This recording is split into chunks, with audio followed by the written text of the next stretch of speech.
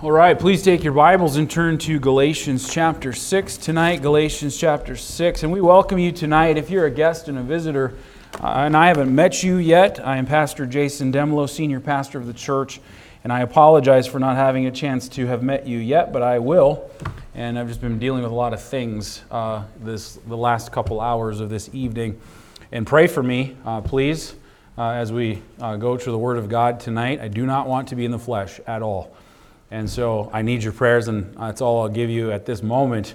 But there's more to share with you at some point as the Lord allows. But tonight, we are glad that you're with us, and we want the Lord and the Word of God to have free course here in your life and in mine. And so let's be intent on that, all right? And so turn to Galatians chapter 6. And I would like for you to look at verse 6, and we'll read down through verse 10. The Bible says, "Let him that is taught in the word communicate unto him that teacheth in all good things. Be not deceived, God is not mocked. For whatsoever a man soweth, that shall he also reap. For he that soweth to his flesh shall of the flesh reap corruption. But he that soweth to the Spirit shall of the Spirit reap life everlasting. And let us not be weary in well-doing, for in due season we shall reap if we faint not. As we have therefore opportunity, let us do good unto all men, especially unto them who are of the household of faith." Let's pray. Heavenly Father, we do pray, Lord, for your Spirit tonight. And Lord, I do pray for the Spirit of God to control what is said and done. And Lord, we yield to you. I yield myself to you. And Lord, we pray that you'd use your word to accomplish your will. And Lord, may it be rich and challenging and encouraging and strengthening to the believers tonight. We pray that you would have full control over this evening. And Lord, we're thankful that we can assemble together tonight. Thankful for this church, for its people. Lord, for the desire to love and to please God and to serve the Lord, and that we can be unified in that very thing. And Lord, we ask that you would help us. In Jesus' name, amen. So as we find ourselves, by the way, if you haven't been with us, we've been walking through the book of Galatians. The book of Galatians was a letter that Paul wrote to the churches of Galatia. Galatia was a region. There were several churches, and so this letter was to be passed around to all of the churches because there was something very particular that Paul needed to address concerning what was happening in these churches. And so we've worked our way through, verse by verse, all the way through. And we find ourselves in chapter 6, the closing chapter of this letter. And as Paul is nearing the end of this letter to the churches, what we find here are some final exhortations to the churches. And if we read over these verses that we just read here tonight, and if we just do a surface reading of them, it might appear that they are not really connected to each other. They might look a little disjointed, like what do they have in common, or how do they relate to each other? Or at the very least, you might say, okay, well, I can see how they're loosely connected. But if we actually look a little bit deeper and we consider the context in which it's all written, we very much find a connecting link in all of these verses. Let's go back and read them again. And you can maybe, just as you're reading through it, you could kind of get that idea where somebody might say, well, how do all of these things actually relate together?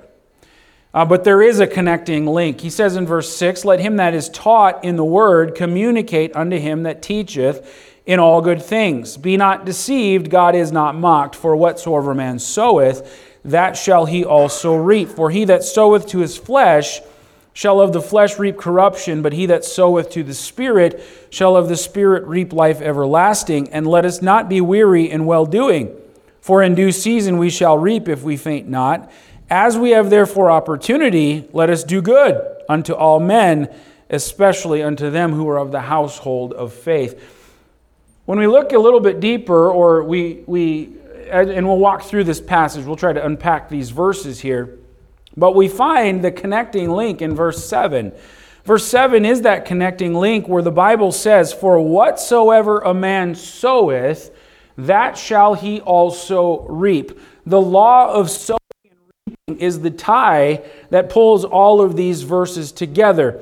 The law of sowing and reaping is a principle of order. It's a principle of consistency that is written into the fabric of all of life.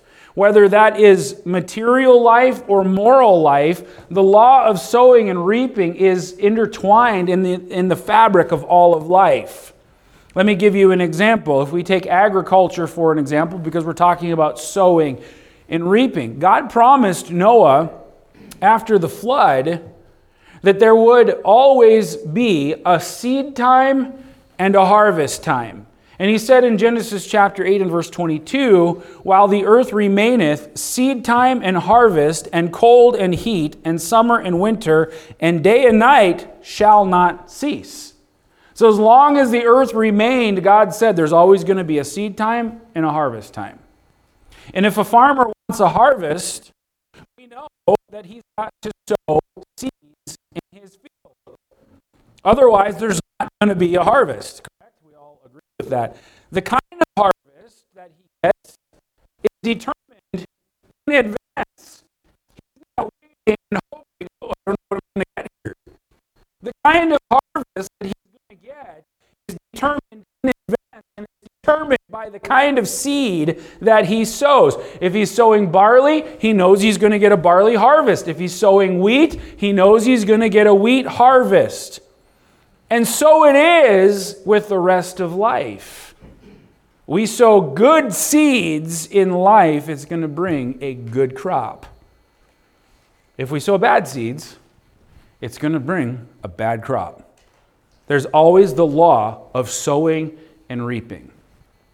Similarly, the Bible also shows us that when we sow plentifully, there's going to be a plentiful harvest.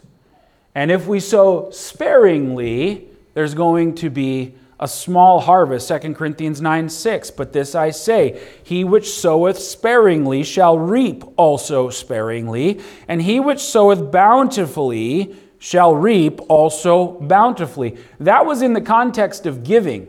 And if we don't need to do that, but if we turn back to 2 Corinthians chapter 9, the Apostle Paul is talking to the church in Corinth about a gift or the giving to the poor saints in Jerusalem. And they were taking up an offering for these persecuted saints of God who didn't have anything and who had been persecuted for their faith, and other brothers and sisters in the Lord should contribute. And Paul says, listen, the law of sowing and reaping is here. You sow bountifully, you're going to reap bountifully. But if you sow sparingly, you're also going to reap sparingly. You decide. Because the law doesn't change. Does that make sense? Okay, so here's the foundation. So if a farmer wants an abundant harvest of a particular kind of crop, not only does he need to sow the right kind of seed, but he also needs to sow it abundantly. And only then can he expect a good crop. That is precisely the principle that operates in the spiritual and moral realm of life. Whatsoever a man sows, that shall he also reap. And so if we are faithful and we are conscientious in our spiritual sowing in our life, we can expect a good crop to come. Amen? Praise the Lord. If we sow our wild oats, as they might call it, you should not expect strawberries to come into your life. Do you understand? Everybody understanding this? And yet there are men and people who think that somehow they can escape the law of sowing and reaping. They're sowing all kinds of seeds in life and expecting that it's going to turn out all right. That's an immutable law of God, an unchangeable law of God. And in order to emphasize that, Paul says, don't be deceived. God is not mocked. The possibility of being deceived is present, Paul says, but don't be deceived because God is not mocked. People blind themselves to the fact that the seeds they have sown are inevitably going to produce a corresponding harvest. It's already determined in advance. And Paul further adds God is not mocked. So he doesn't just say don't be deceived. He says God is not mocked. The word mocked here is a Greek verb, and it's very striking. It is derived from a word that means nose, and it literally means to turn up the nose at, to fool, to outwit. So you understand the idea here that Paul is giving? What Paul is saying is that men are actually fools who think that they can fool or outwit God. Or that somehow they can escape the law of seed time and harvest. And from that principle then, that's the foundation here. That's the connecting link in all of what we just read. Have I lost people, or are you with me here? You follow it? All right, so that's the connecting link to all that we've read. And so from that principle then, we turn to the application. There are three things or three spheres of the Christian experience that Paul sees this principle of sowing and reaping operating in. And we find them in these verses.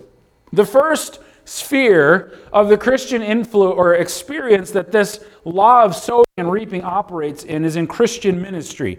Notice what he says in verse 6. Let him that is taught in the word communicate unto him that teacheth in all good things. And we need to understand some words here.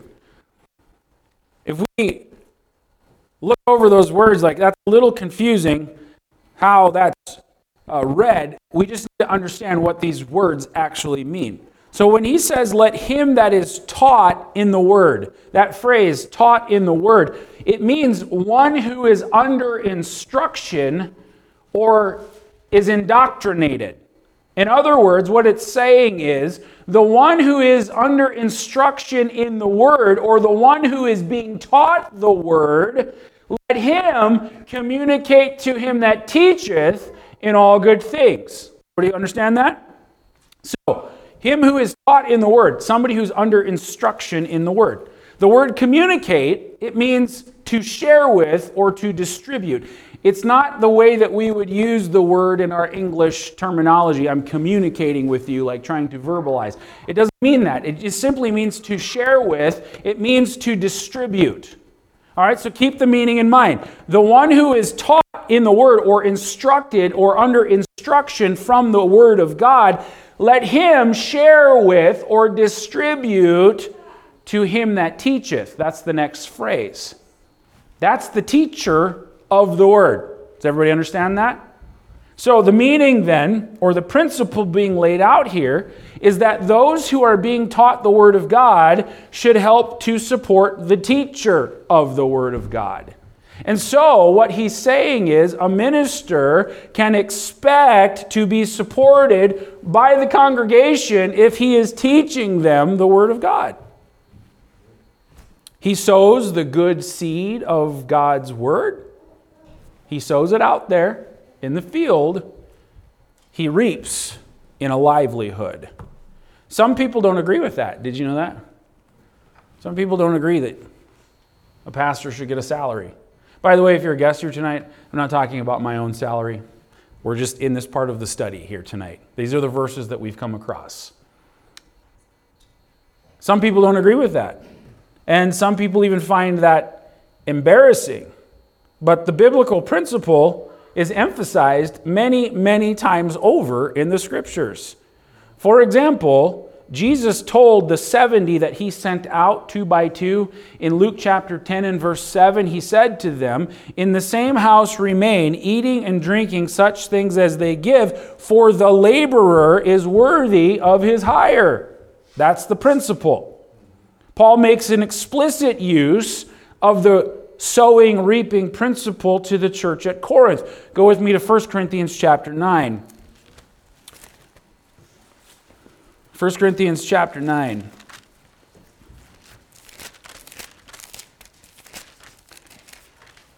And notice here in verse 9, 1 Corinthians 9, verse 9, he says, for it is written in the law of Moses, thou shalt not muzzle the ox, or the mouth of the ox that treadeth out the corn. Doth God take care for oxen? What he's talking about is if a farmer has two oxen, who are plowing, who are in the yoke, and they're plowing, and they happen to reach down and eat some of the harvest or the wheat that has been growing up, don't stop him from doing it. Don't muzzle the ox if he's doing all the work that you can have the reward. That's what he's talking about. So then we move on. He says, or saith he it altogether for our sakes? For our sakes, no doubt, this is written, that he that ploweth should plow in hope. And he that thresheth in hope should be partaker of his hope. And then here's the application. He says, if we have sown unto you spiritual things, is it a great thing if we shall reap your carnal things? So you see the principle there? Paul says, if we've sown unto you the spiritual things of the Word of God, why is it a problem, or would it be a great deal if we reap of you the carnal things? This is the idea when he says, let him that is instructed or in the word or taught in the word share or communicate with him that teacheth in all good things. And so Paul says, is it too much that we reap of your material benefits? There's a sowing and reaping that's happening here on both sides. And if that principle is properly applied, it has built-in safeguards to it. That's the blessing of it. For prudence sake, we should probably consider some abuses of this thought or this principle. First of all, there can be an abuse by a minister himself.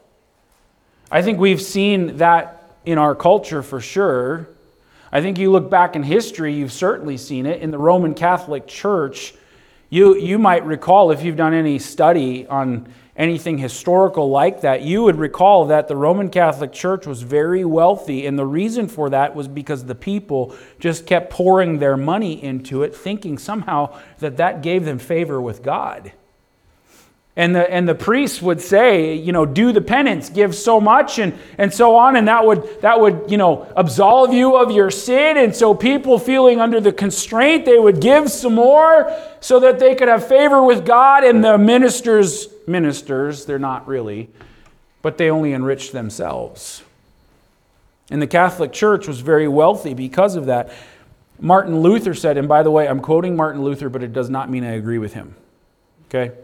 But I do agree with him on this statement. Martin Luther said, by the excessive liberality of men, the covetousness of the clergy did increase.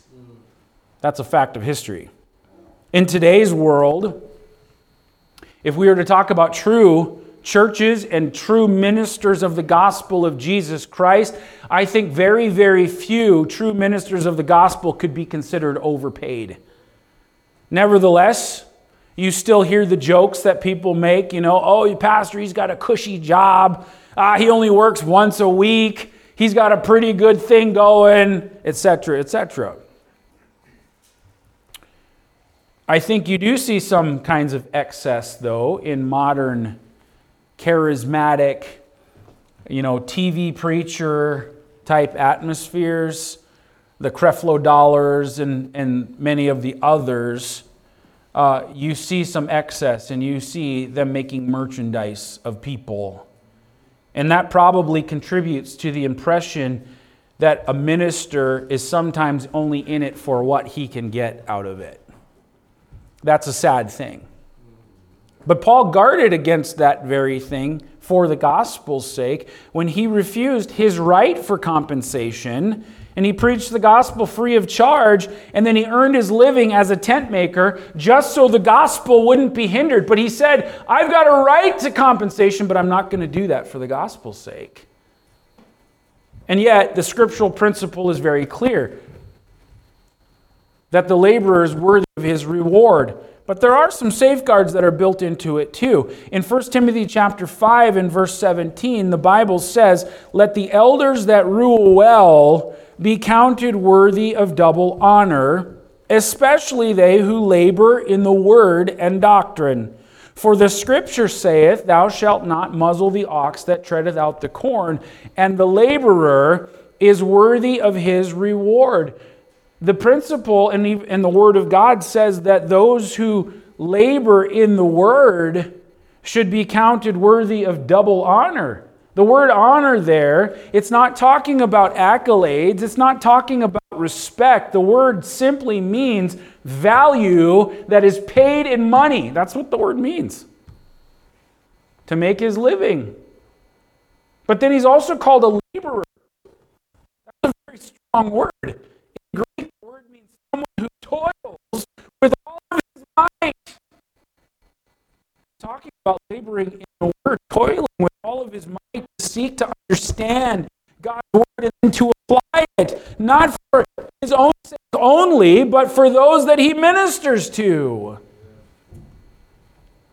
If the minister gives himself and sows good seed in the minds and hearts of the congregation, then he may expect to reap a material livelihood. That's the Bible principle. There can also be abuse by the congregation, though. If a minister gives himself and he sows good seed in the minds and hearts of the congregation, he ought to be able to expect to receive that material livelihood, but sometimes it happens the other way, where the congregation tries to control the minister, the pastor. Some may try to treat him like he's their employee. By the way, a pastor of a true New Testament church is not the employee of the church.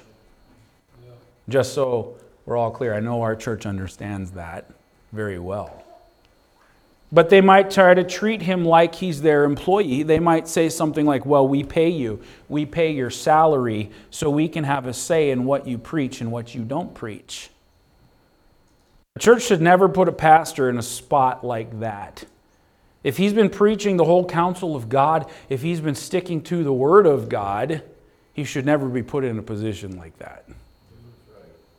If he's sowing the good seed of God's Word faithfully, however unpalatable the congregation may find it, he's got a right to reap where he has labored. Sometimes we preach things that don't feel good, right? And sometimes a man can be in his flesh, and that's not okay. It should be dealt with, and it should be made right. But when it's the Word of God and the principles of it never change. Amen? It's stuff we need to hear. The Bible says that in the last days, men will not endure sound doctrine, but they will heap to themselves teachers having itching ears.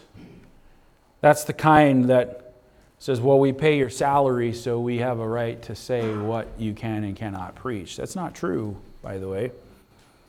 The right relationship between those who are taught and the teacher is one of fellowship, one of partnership. That's why Paul uses the word communicate.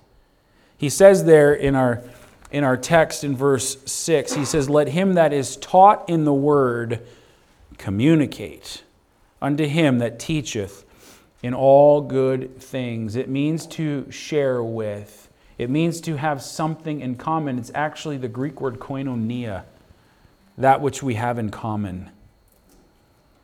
And he says, communicate or share with him that teacheth in all good things. So here we have the law of sowing and reaping. There's sowing that's going on both sides. And the reaping is going to come.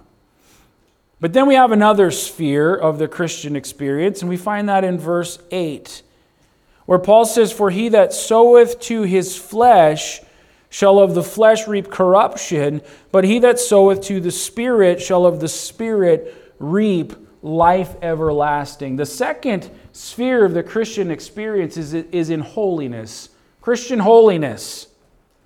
He says, he that sows to his flesh is of the flesh going to reap corruption, but he that sows to the Spirit is going to reap life everlasting from the Spirit. Here's another sphere in which the seed time and the harvest time principle operates. And so Paul moves from something particular about talking about communicating in all good things to something more general for all believers, and that is how we behave. He goes back to the theme of the flesh versus the Spirit. Go back to chapter 5. Where he says, this I say then, walk in the Spirit, and ye shall not fulfill the lusts of the flesh. For the flesh lusteth against the Spirit, and the Spirit against the flesh. And these are the contrary the one to the other, so that ye cannot do the things that ye would. Paul likens this situation between the flesh and the Spirit to a battleground in Galatians chapter 5. He says they're at odds with each other. They're fighting each other all the time so that you cannot do the things that you would. But when you get to chapter 6, Paul uses this same issue of the flesh versus the Spirit as a sowing field. You understand this? And so he says in chapter 5 it's a battleground, but here he likens it to a field that can be sown in. The harvest that we reap in life depends on where and what we sow. So here's the application. What's implied in this is that we are not helpless victims of our nature, of our temperament, or our environment. He says, he that soweth to his flesh, he that soweth to the Spirit. There's a choice that can be made here, and he says you're not a victim of your nature, of your temperament, or your environment. On the contrary, what we become in life largely depends upon the choices that we make that absolutely involve the character that we have. Let's just let that settle in for a second. Because if you look at people's lives, or you look at your own life from time past to where you are now. By the way, where you are now is a product of seeds that you sown in the past. Does that make sense? And where we end up somewhere down the road is going to be products of the seeds that we're sowing now in life. The flesh or the Spirit, it's a field that can be sown in, and the harvest depends on where and what we sow. That's why Paul says we have the duty to walk in the Spirit in Galatians chapter 5 and verse 16. That's a choice. We have a duty to sow to the Spirit in chapter 6. We cannot expect to reap the fruit of the Spirit if we are not sowing in the field of the Spirit. What did he just get done talking about in chapter 5? The fruit of the Spirit, right? And he's contrasting that with the work of the flesh. We cannot expect to reap the fruit of the Spirit if we are not sowing to the Spirit. I want to look at the two kinds of sowing that Paul mentions here. First of all, he says we could sow to our flesh. For he that soweth to his flesh. According to Galatians 5 and verse 24, go back there and look at it. And they that are Christ's have crucified the flesh with the affections and lusts. So according to chapter 5 and verse 24, the flesh needs to be crucified with its affections and lusts. However, our flesh remains with us in this life as long as we live, and it's always a field that could possibly be sown in. Okay? Everybody understand? When he says, they that sow to the flesh, what that means is to pander to it. It means to cuddle up to it. It means to pet it like you would your pet. You know, that's what it means to sow to the flesh. The seeds that we sow to our flesh are largely our thoughts and our deeds. Is everybody following this? Okay? So, here we go. Most of the time when people think about sowing to the flesh, they're talking about or thinking about these, immoral sins or things that people will fall into. But it's far deeper than that. It goes much farther beyond the realm of immorality in that regard. In fact, Paul lists the works of the flesh back in chapter 5 and verse 19. Many of those things that he talks about are not even physical sins. They're attitudes. They're emotional. They're things that come from the inside. And he talks about hatred, and he talks about variance, that's quarreling. He talks about emulations and wrath, hostility and opposition. He talks about strife, which is factions and contentions, because I don't have my way. He talks about seditions, disunion, division. Those are all things that he's talking about that are works of the flesh. So, every time we allow our mind to harbor a grudge against another, we're sowing to our flesh. Every time we nurse a grievance, and we're mulling that thing over, and man, we're chewing on that, and we're making all kinds of assumptions about somebody else, and what they did, and what they meant, and it's starting to cause my attitude to change. We're sowing to our flesh. Every time we entertain the impurity, we're sowing to our flesh. Every time we wallow in self-pity, we are sowing to our flesh. We're sowing and sowing and sowing. Guess what's coming? A harvest. That crop is going to come up. And it's going to show itself what kind of fruit it is. You know what? Sometimes we can be in a situation in life we're just surrounded by grievance, and we're surrounded by trouble, we're surrounded by anxiety and angst, and we're just surrounded by all these things. Oftentimes that is the fruit, that is the crop of the seeds that have been sown before. Okay, over here. Our flesh is a field that we can be sowing in. And we're always sowing something, some kind of seed. And the crop that we get is already determined in advance. But we also can sow to the Spirit, he says. To sow to the Spirit is the same as to set your mind on the Spirit. Romans 8:6 says, "For to be carnally minded is death, but to be spiritually minded is life and peace." It's akin to walking in the Spirit. And again, the seeds that we sow are largely our thoughts and our deeds. How do we set our mind on the spiritual things? Well, we're to seek and to set our mind on things above, the Bible says. The things of God, not on things on the earth. Let's go to Colossians chapter 3. Colossians chapter 3 and verse 1. He says, "If ye then be risen with Christ, seek those things which are above, where Christ sitteth on the right hand of God. Set your affections on things above, not on things on the earth." You know, you have absolute choice in this. We're not victims. We've got a choice of what we're going to set our mind on. I want you to go to Philippians chapter 3 because there's a contrast here in Philippians chapter 3. So Paul says if you're saved, if you're risen with Christ, to seek the things that are above, to set our affections on things above, not on things on the earth, not temporal things. But when you contrast that with Philippians chapter 3, I want you to go back. Let's go back to verse 17.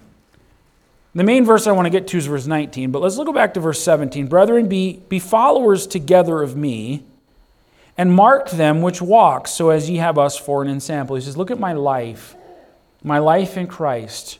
Let that be an example for you. And then he says, "For many walk," or live. That word walk, it's talking about your lifestyle.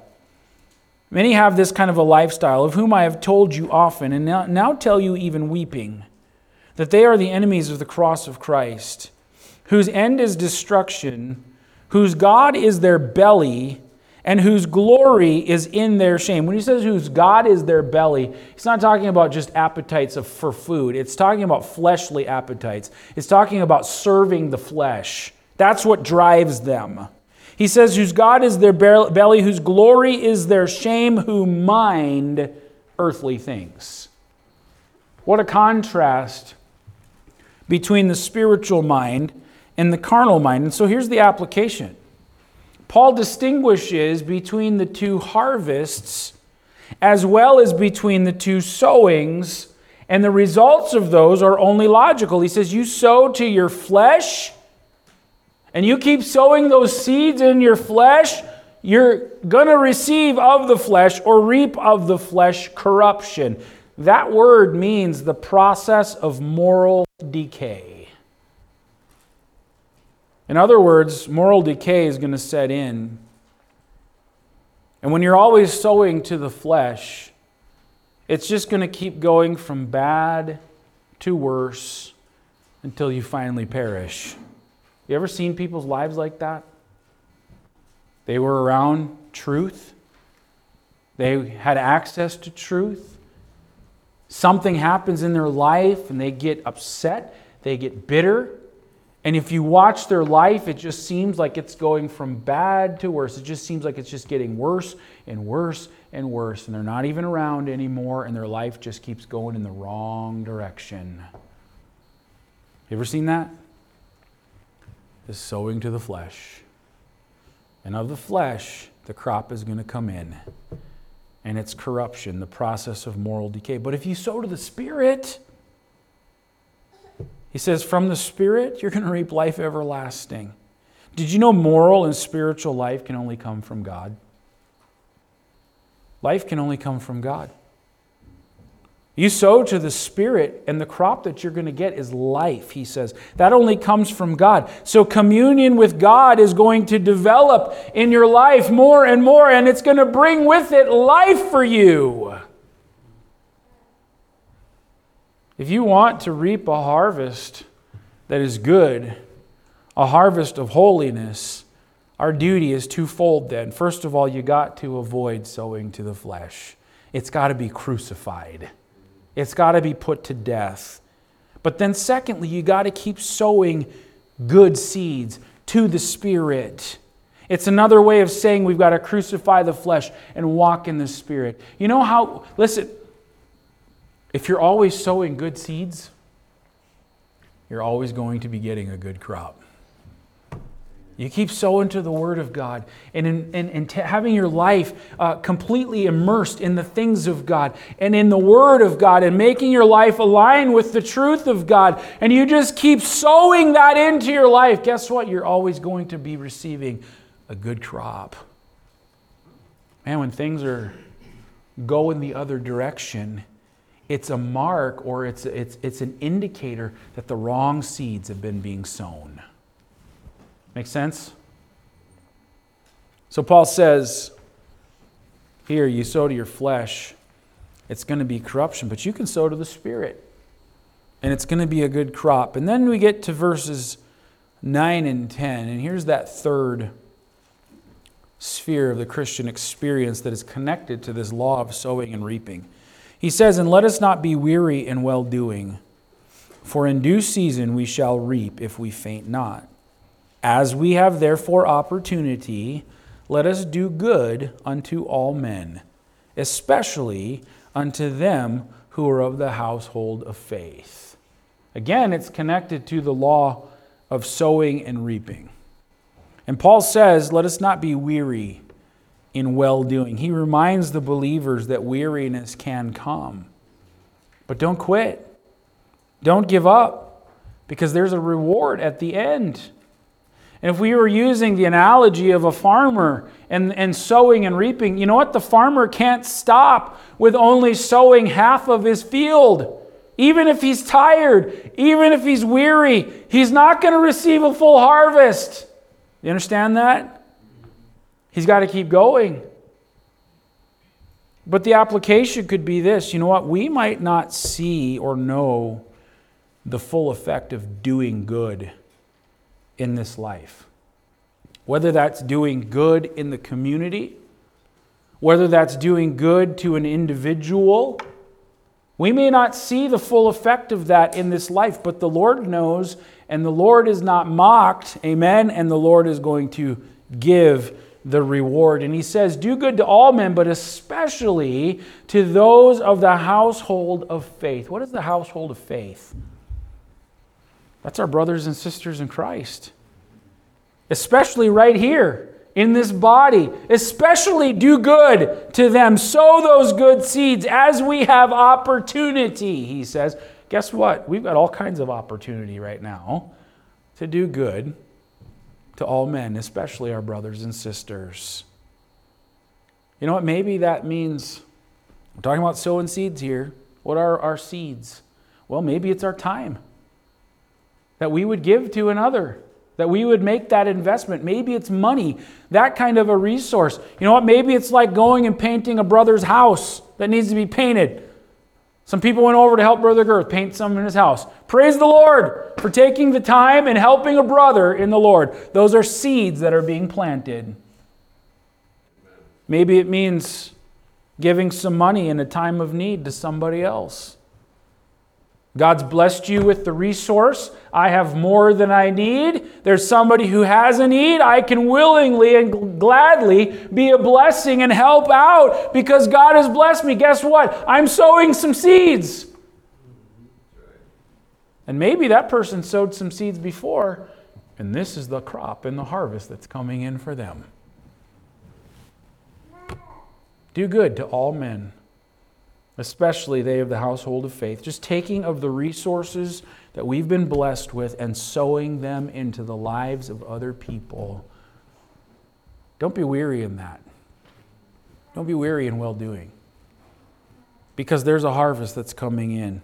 And in none of these things will God be mocked. Each of these areas, the same principle invariably operates.